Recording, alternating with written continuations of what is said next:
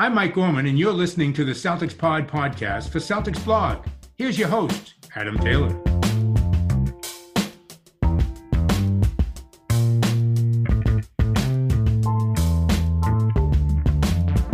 Yo, what's going on, everybody? Welcome back to the CelticsPod podcast. As usual, I'm your boy, Adam Taylor. No Mr. Will Weir today because my mistake. I did tell him we're going to record before the game. Then I changed my mind and said, hey, let's record after the game. And he had work. So, Will, if you're listening, that's my bad, bro. I do apologise. But you could catch Will on Friday.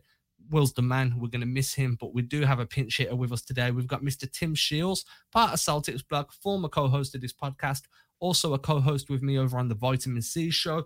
And if you watch the Celtics Pod live on YouTube or post after it's been recorded and uploaded on YouTube, you will know Tim's face from there too. Tim, my guy, what's going on, brother? Nothing much. Just kind of basking in that win from last night. Just impressive comeback. And I mean, especially given everything that happened with Jaylen Brown early on in the game. So just... Yeah, that was... you said it before we started recording. And in full disclosure, we got about 5 minutes into a recording. And then I decided it wasn't going too well. So we've restarted the recording. So we've had this very early part of this discussion. This is the third time, maybe. Really good this time around. We're on take 3. We're recording quite early in the day, Tim. I've been busy. I haven't had as much coffee as I'd like. So, you're just going to have to bear with us a little bit. Yeah, I feel like, as we spoke about literally 7 minutes ago, the Jaylen Brown going down after like 4 minutes of gameplay was a potential turning point.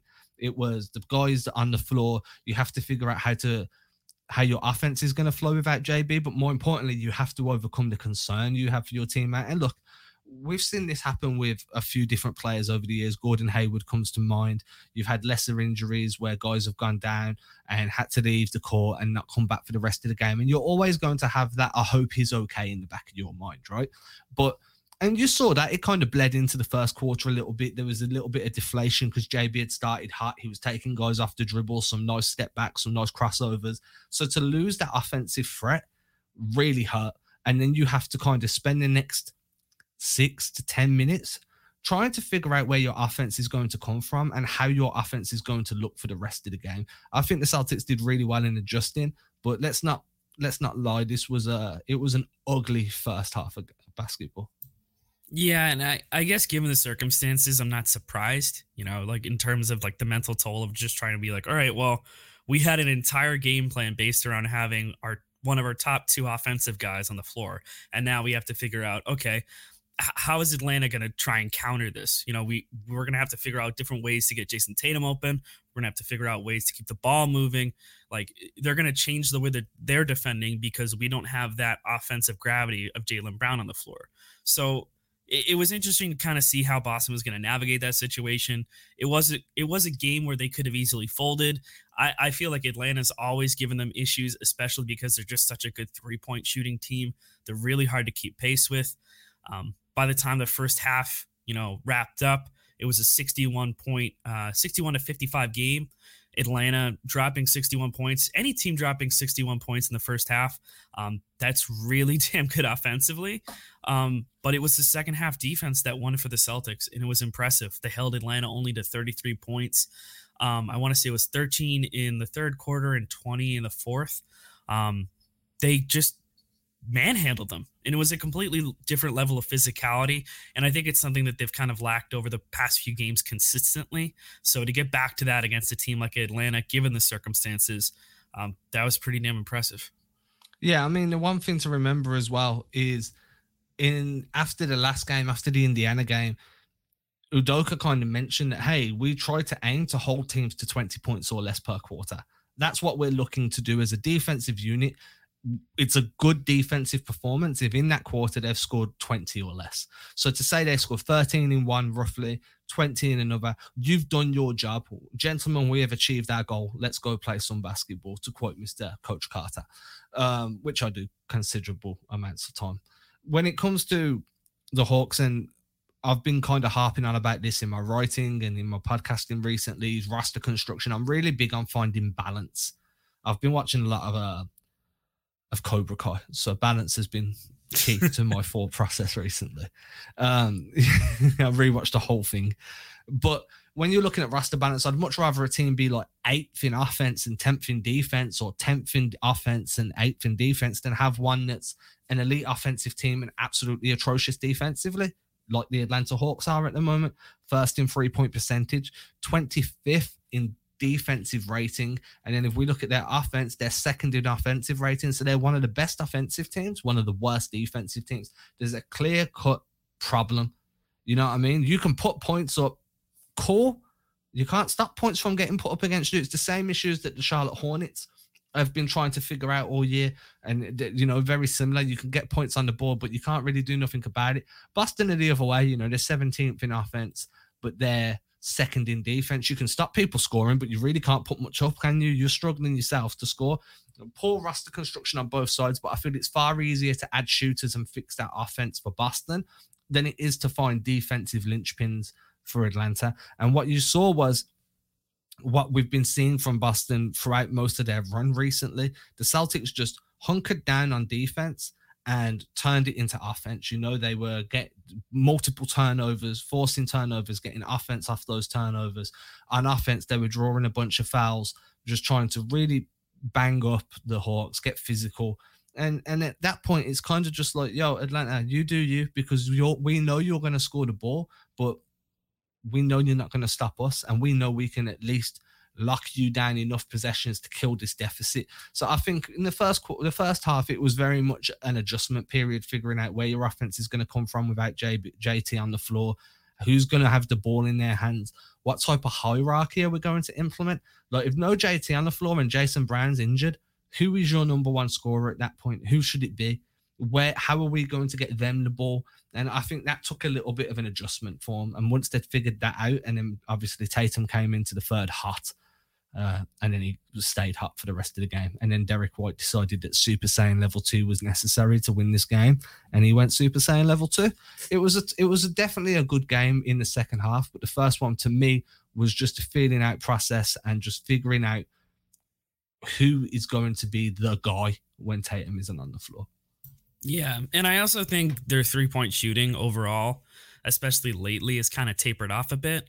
So in order for Boston to try and find that offensive consistency, it does kind of start with their defense, right? So like, they need to be able to create turnovers and capitalize on those. They need to be able to get stops, get those boards, and then, push in transition in order to try and make it easier.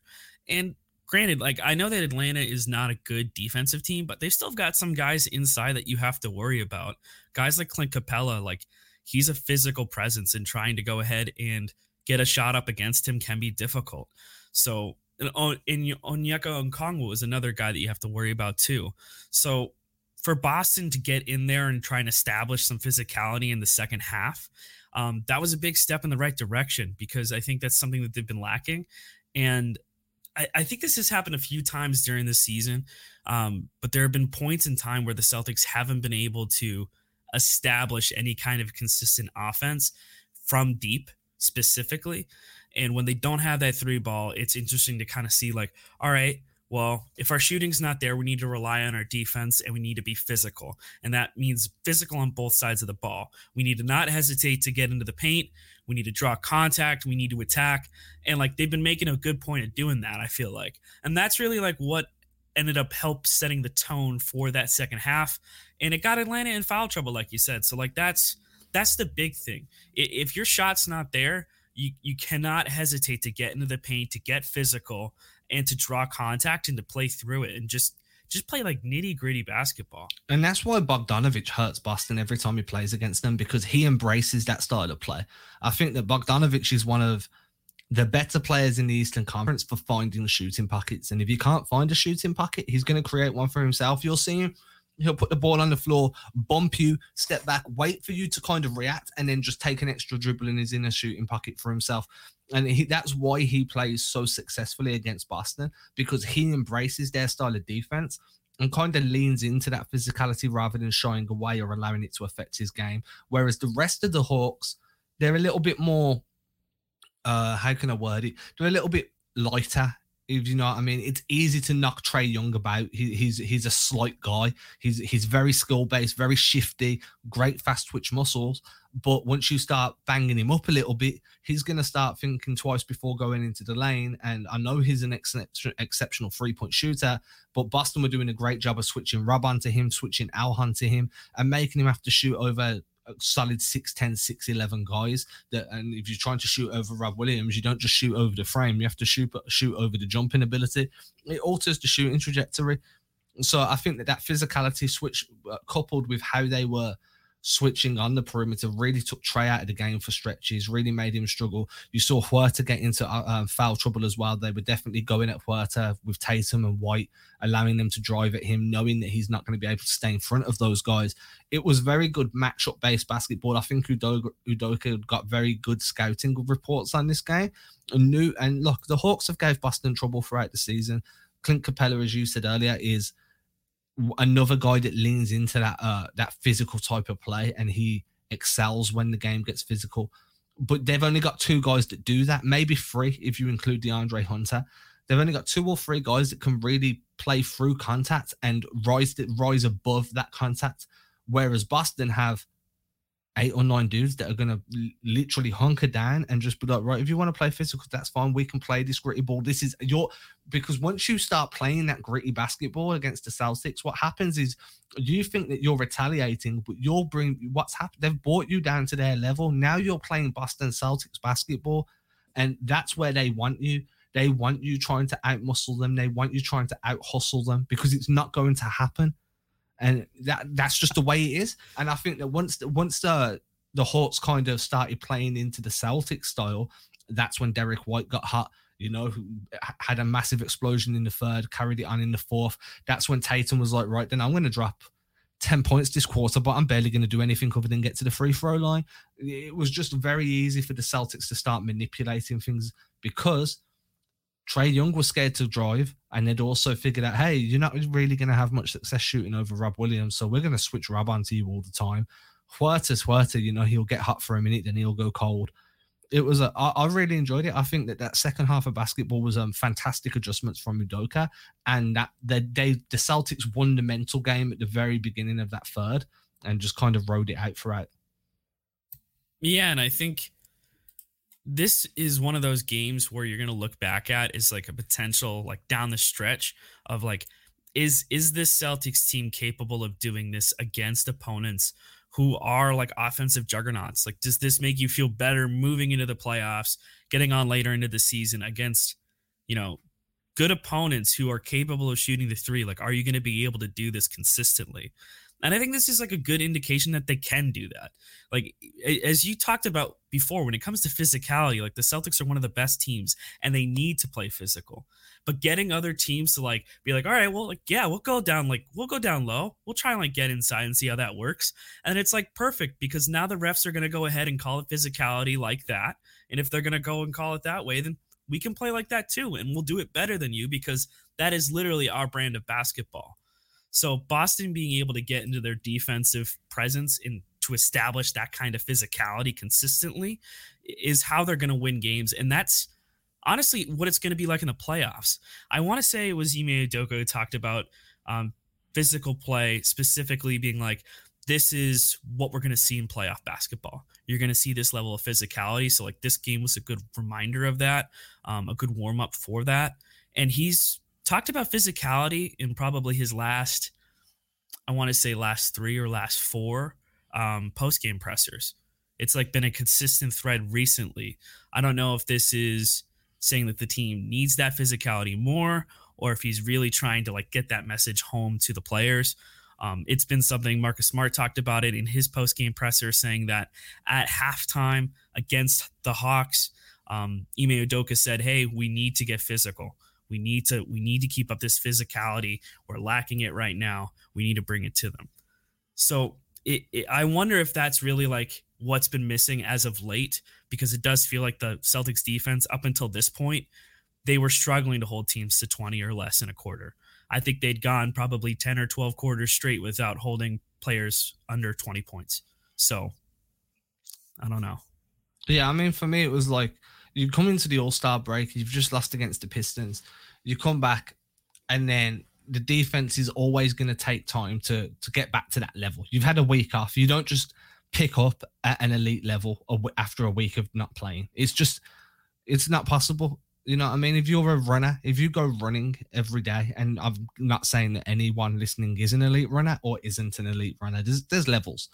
But no matter what level you're at, if you don't run for a week and then you go for a run, you're not doing the same times that you did the week prior. You're not doing 8-minute miles, 9-minute miles. You're not running for 45 minutes without taking a break. That week, you will be like, yo, it took me a 10-minute mile. Or, man, I was doing 45 minutes before I needed a breather. Now I've only done 35. I've lost 10 minutes of cardiovascular activity because your body alters. It's the same when it comes to playing at an elite level. A week off means that level has had to decline. You're not as locked in. You're not in rhythm. Rhythm is one of the most under-discussed, underappreciated factors of any sport, anywhere. And it doesn't even need to be sport. If you're a writer, if I don't write for 2 days, my rhythm's gone.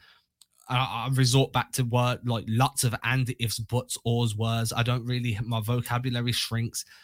Rhythm is what keeps everybody going. It really liberates you in so many aspects. A week off, that rhythm's gone. You have to start going back to the drawing board and figuring out what made you successful, how you got to that level in the first place, and how you get back there.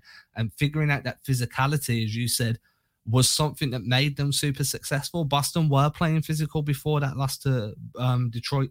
And look, man, when you're playing Beast Stew, you don't want to get physical. We saw LeBron got physical with Beast Stew. Didn't end well for LeBron. I don't want to get physical. Beast Stew, a big dude. I want him on the Celtics. I don't want him going against the Celtics. But at the same time, jokes aside, they did up their physicality in the second half of that game. They did start to bang guys up a little bit. They were closing the doors. You know what I mean? You've got Al, you've got Rob. These guys are kind of closing driving lanes. People are switching. And you're embracing contact in the offensive end as well. You've got Derek White just driving at Huerta, driving relentlessly, just having him, man. Like, this dude could not cope. Foul. Give it to Tatum. Tatum Euro steps in front of someone. Foul. Oh, now we're going to veer step. Foul. And it was just, we embraced the contact on both ends of the floor, and all of a sudden the tide start to turn. But it does take time to get back to that elite level after a week-long break. That's why when the season starts, after you've had multiple weeks, and dudes have been, they've been enjoying the cocktails, they've been in the sun, they've been in the club, wherever they've been. Maybe they've done too much swimming in the ocean. I don't know what they've been doing. I want to live that life, but I don't. But that's why the season starts off scrappy the way it does. And the turnovers are up, and guys are missing shots that they'll be sinking in 6 weeks' time because there is no rhythm. And this is the rhythm of the night. I was gonna say, you're getting like really philosophical with the rhythm, like the rhythm of life. Like, it's very delicate. Honestly, I think it's so under-discussed. It's I wish that there was a metric to actually kind of like talk about rhythm, especially in terms of game flow. And speaking of game flow, I feel like there was a massive turning point in the fourth quarter. And like, to be clear, like, for the Celtics to get back into this game, it wasn't even just a matter of, getting it to within, 10 digits. Or cutting it to, getting it to a tie game. Like, this is a team in Atlanta that you need to get some breathing room against. And they found it late in the game, specifically with that block by Marcus Smart. I want to say it was on DeAndre Hunter. So the Celtics in the first half had 9 turnovers, and I think they finished the game with 11. So they only had like 2 second half turnovers. And they had a turnover. They were getting back in transition. And Marcus Smart saw the opportunity to get a stop there. Grant Williams was there to slow down the shot. Jason Tatum made some defensive plays there in order to force, I want to say it was Trae Young to pass the ball. And Marcus Smart comes up and makes a crucial stop, a crucial block on DeAndre Hunter. They get the ball back. They bring it back in transition. Grant Williams 3, boom. Next possession, they get a stop. They bring it back. Grant Williams again, boom. Big 3. And so all of a sudden the points stretched to 10. I think that's when they got a 10-point lead. And that's basically when Boston managed to seal that game away. It was like impressive to see because, you've got Marcus Smart out there, and for him to go ahead and make those kind of plays, like, that's what you want him to be able to do for you and to consistently give you that kind of edge. And in that kind of moment, like that's just so reminiscent of what happened against Toronto. And again, like I think this is why Boston sort of went out and got Derek White, so you could have another guard who can do this for you. And this is probably one of the best defensive units I've seen from the Celtics in years. Like I don't think there's, I mean, obviously like Peyton Pritchard because of his size, like isn't a best defensive piece, but again, like we talked about, capable, bro. Yeah, he's capable. He's not and like he's willing. The most important part is he's willing. And I don't think you can say that mean? for everyone all the time, but this team's going to be a defensive first identity. We've already seen that before, and it's what's carried them in the streak. It's gotten them to where they are in the season right now, being able to climb up the standings like tooth and nail. But it's interesting to see how they're going to defend going on, because there's a lot of teams you're going to have to worry about in the playoffs in terms of defending. Yeah, I think the only thing is I'm confident in their defense. I'm going to be honest. I think that when they're clicking, they are arguably the best defensive team in the NBA. When I say arguably, I think maybe you could put the Warriors in there when Draymond's healthy. The Cavs could probably be in that discussion. The Suns are a really good defensive team, and I think the Heat, when healthy, are a really good defensive team. So it's arguable, but I think that Boston are marginally better than each of those teams for specific reasons. But the problem for me is you still need to address the shooting. I get, we're going to ride with our defense, and come what may, we can always rely on setting the tone defensively. That's cool, but guess what? Great defense doesn't always stop great offense. And teams that have elite shooters will still smoke you, because that's the way the NBA is. You know what I mean? So you need to figure this out. And part of me feels like when you're looking at what Brad Stevens done since the trade deadline, right? Brad Stevens converted Sam Hauser. He converted Luke Cornett. Two guys that can shoot the free ball. Hauser being the better of the two, evidently. I genuinely think Hauser's probably the best shooter on the court, on the team now, behind Peyton Pritchard, in terms of who's not a star. You know, so let's remove Jalen and Jason clean off the discussion before I start having people throw tomatoes at me. You know, when it comes to role players, I think Hauser's the best shooting role player next to Pritchard. Those two are probably goes Pritchard then Hauser, to be fair. But what happens is I'm like, is Brad Stevens kind of haunted by the ghost of Max Strus? Like, you know, he never made the decision to waive Strus. That was an Ainge decision. Strus goes over to Miami on a 10-day, earns a two-way. From a two-way, earns a full-time contract. Now he's a genuine shooter in the league. So what do? You go and get Matt Ryan. You put Matt Ryan in that position, and you're like, right, there's our two-way guy now. He's a shooter. But what we've also done is converted a two-way guy that's a shooter into a full-time contract. Cool. But threes aren't falling, and we're not seeing the guy you've converted into a full-time contract. I get it. He's a defensive liability. But I do think you need to start figuring out what shooters you have and which ones are reliable. Pritchard's shooting over 40% since coming back off the All-Star break. We know he's reliable. Fantastic. Great. We have one dude off the bench that can hit three. Two, if you want to include Grant Williams, if he hasn't had to start because you've sat Horford or whatever. So now there's Tatum, Brown, Pritchard, Williams. You've got four legitimate high-level three-point shooters. But Tatum and Brown have so much stuff on their shoulders, they need outlets. So now you only have two. You know what I'm saying? You have Pritchard, you have Williams. Having one more, which was supposed to be Neesmith, but Neesmith's just having an identity crisis at the moment. That's completely fine. We were talking this way about Grant Williams last season. You know what I mean? I think everybody needs to remember that. Grant Williams was going through the same struggles that Neesmith is going through right now. So I'm remaining patient with Neesmith. But what I will say, and you can hear a phone ringing in the background, I do apologize. What I will say is give Hauser some minutes, just 5-6 minutes against not starting, but rotational level talent. Don't put him in at garbage time, because you can't really ascertain anything there. You know what I mean? He's trying to defend guys that aren't getting minutes on another team. What does that teach you? Yeah. You need to be putting him in against second units and being like, right, he's getting cooked by this type of player. So we know if we come up against a team with a really athletic wing, Hauser's going to get smoked. But if we come up against a team that's got a catch and shoot guy, Hauser's holding his own, and you start finding out what situations you can start bringing him along in. Because I do think the lack of three-point shooting is going to be a big issue. And we're going to see that. I personally think it's going to be one of the biggest issues when they face the Grizzlies tomorrow. Yeah, and the Grizzlies are a team that scares you, especially when you talk about Ja Morant and the stretch of play that he's had. You know, he's inserted himself in the MVP conversation. And the Grizzlies, another team that has just built organically, drafted right. They've got plenty of three-point shooting. They've got a lot of athleticism. They've got really good defense too.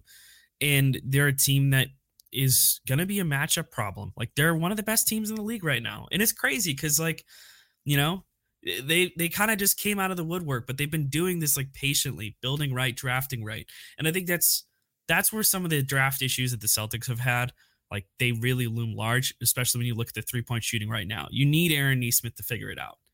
You need him to figure it out. I don't know how long it'll take. I don't know if it's going to take a whole off season with a shooting coach to get that stroke right, but you need him to be able to hit from three. Because if he's not able to, then what else is he bringing? Is he bringing energy and defense? Okay, that's good. You can get anybody to do that for you.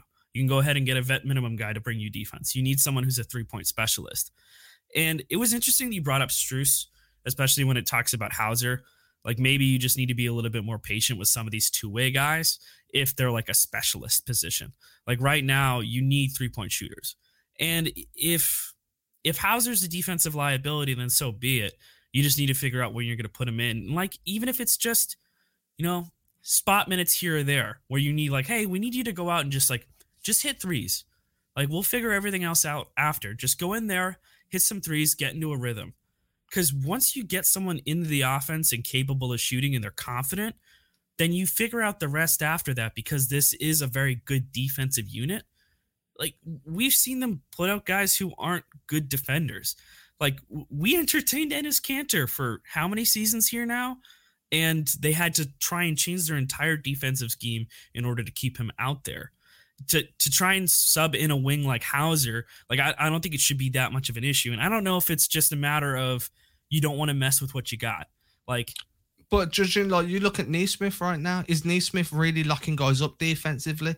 He really struggled to grab the concept of the switch everything system. You saw him getting put out of place a bunch during the early season. Again, I still believe in him. I think that we're just seeing him go through what Grant Williams went through last year. Plenty of time for improvements. Please don't think that I'm writing Nesmith off. I've got every faith that he can develop into a very good player.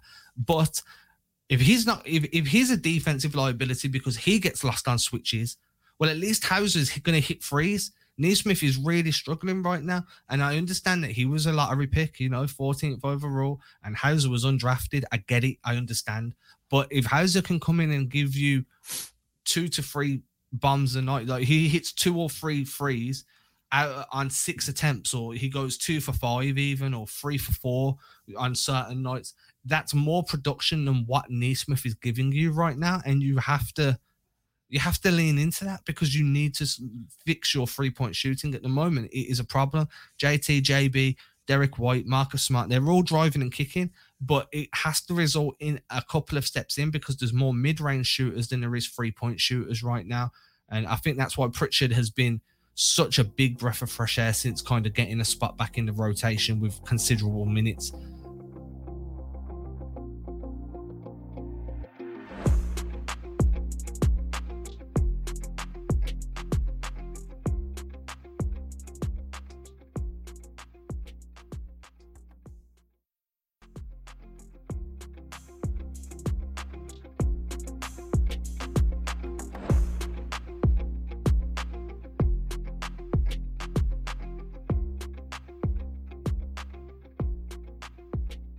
But you still need more.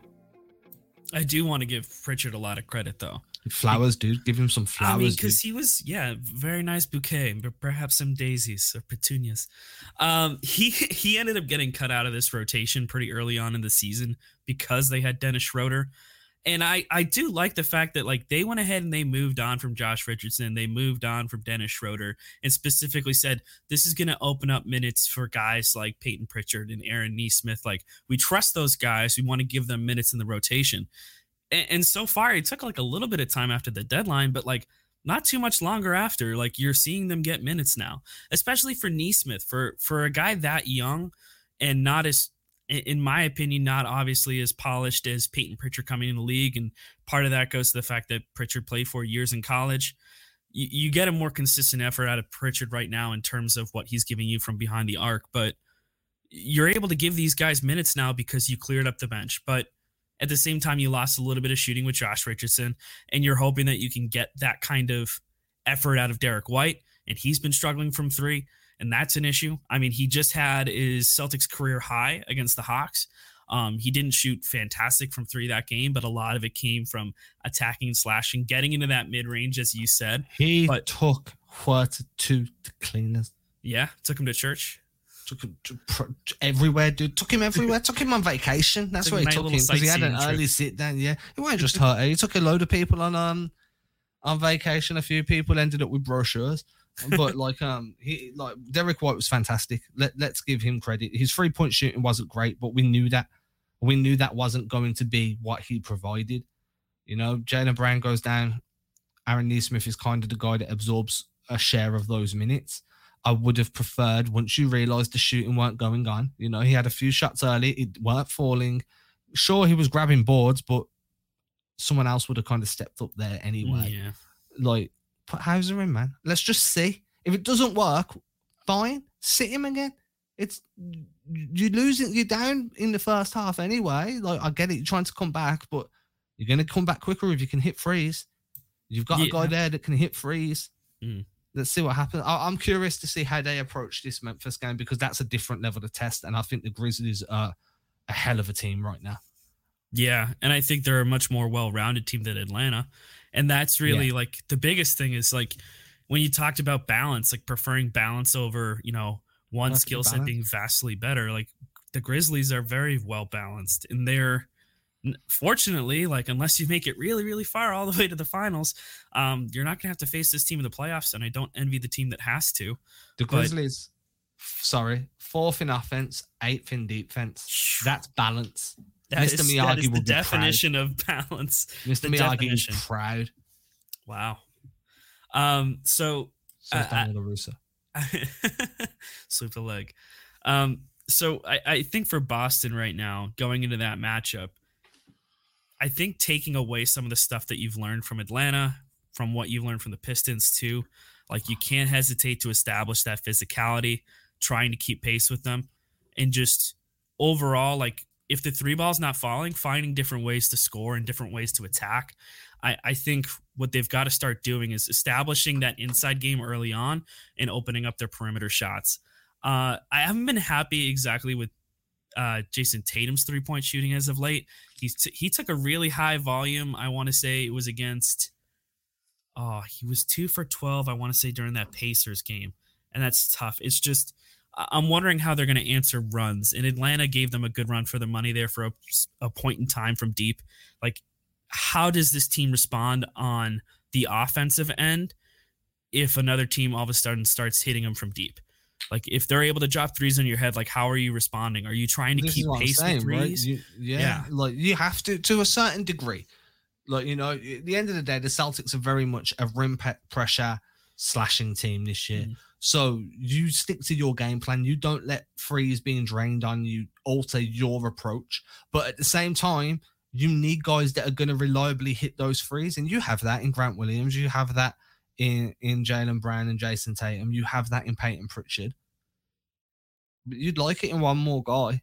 Considering that Tatum and Brown aren't really going to share the floor much throughout the game. It's only going to be in crunch time at the start of games. The rest of the time, they're staggered between each other. Considering Grant Williams isn't always going to be on the floor, Peyton Pritchard might have matchups that don't work. You do need one extra shooter. I'm going to leave it there, though. Anything more you want to add before we bounce? Not really. I guess by the time this drops, we'll be right before the Grizzlies game, right? Are you dropping this today? Today. All right. Well, you'll hear it before the Grizzlies game then. Wednesday. That's why we recorded. Yeah. We recorded late purposely so we could talk about the game. Of course. Well, that's a good thing. I'm stretching right now. Yeah, yeah, I'm stretching too. Just so everyone can hear this because it really offended me. So I've been putting, like, if anybody doesn't follow me on Instagram, definitely do, at Adam Taylor NBA. I've been putting reels up of segments of podcasts that we do. And somebody commented and called me Samuel Tarley. Jeez. Do you know how offended I was, bruh? Yeah, I can imagine why. Apparently, I look like Samuel Tarley. I think it's the beard, maybe. I'm not impressed. I know you're not. Samuel Tarly was like 5'6". I'm 6'3". I look nothing like the dude. Yeah, that's fair. I'm tattooed literally from my shoulder all the way down. I'm literally covered in tattoos. How can I be Samuel? I was very offended. Obviously, I can imagine. See that because I record in a hoodie, so no one can see the tattoos. But that's neither here nor there. That's not the point. Yeah, it's not the point. I was offended. I just thought everybody else would like a laugh just at the end of the show. Anyway, if you've enjoyed what you've been listening to, which of course you have, that's why you've made it to the end of the show. You scroll down, hit that 5-star button, go down to where it says comment and say Adam is amazing, Willie's amazing, Greg is amazing. When Tim jumps on, Tim's amazing. You know, something nice. And I get it. Sometimes you don't want to leave nice reviews. If you're anything like me, you only leave a review when you're very dissatisfied. At which point, don't leave a review. Do this instead. Usually I throw this. I'm going to throw Tim to the dogs. Tim, you can explain to people how they can help grow this show without leaving a review by word of mouth. What ways can they do so?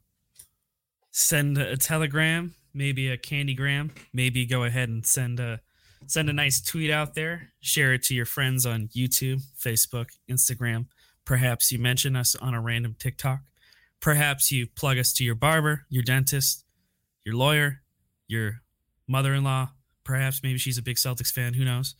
And share it with your family and loved ones, I guess. And definitely your cantaloupe salesman. If you buy lots of cantaloupe, he will probably be I got a guy. Fan of podcasts. Yeah, I've got a cantaloupe guy. Anyway, everybody, you will catch me again on Friday. And on Friday, we will be talking about the Memphis Grizzlies game. Shock. It will be another late recording, so it will release later in the day. I'm hoping that I'm going to reach out to him soon. I'm hoping I can bring a buddy of mine on that covers the Grizzlies. Super dope guy. I'm going to reach out to him as soon as I hit end on this. And then we'll have a good time. And if you pizza when you French fry, it's not going to be a good time. So make sure you French fry when you should French fry. Peace out, everybody. Cheers. Ain't disrespecting you haters, I ain't sweating your opinion. Y'all been testing my patience, never did it for a check. I've been impressed with the famous, just rather be creative than stressing my wages. Ageless, every time I lay a verse down, one play at a time, keep it moving like a first down. And at the end of the day, I can say that I made this. MJ never made it to the majors, still he chased greatness. Expected that he might fail, and I might too. I might never get to pop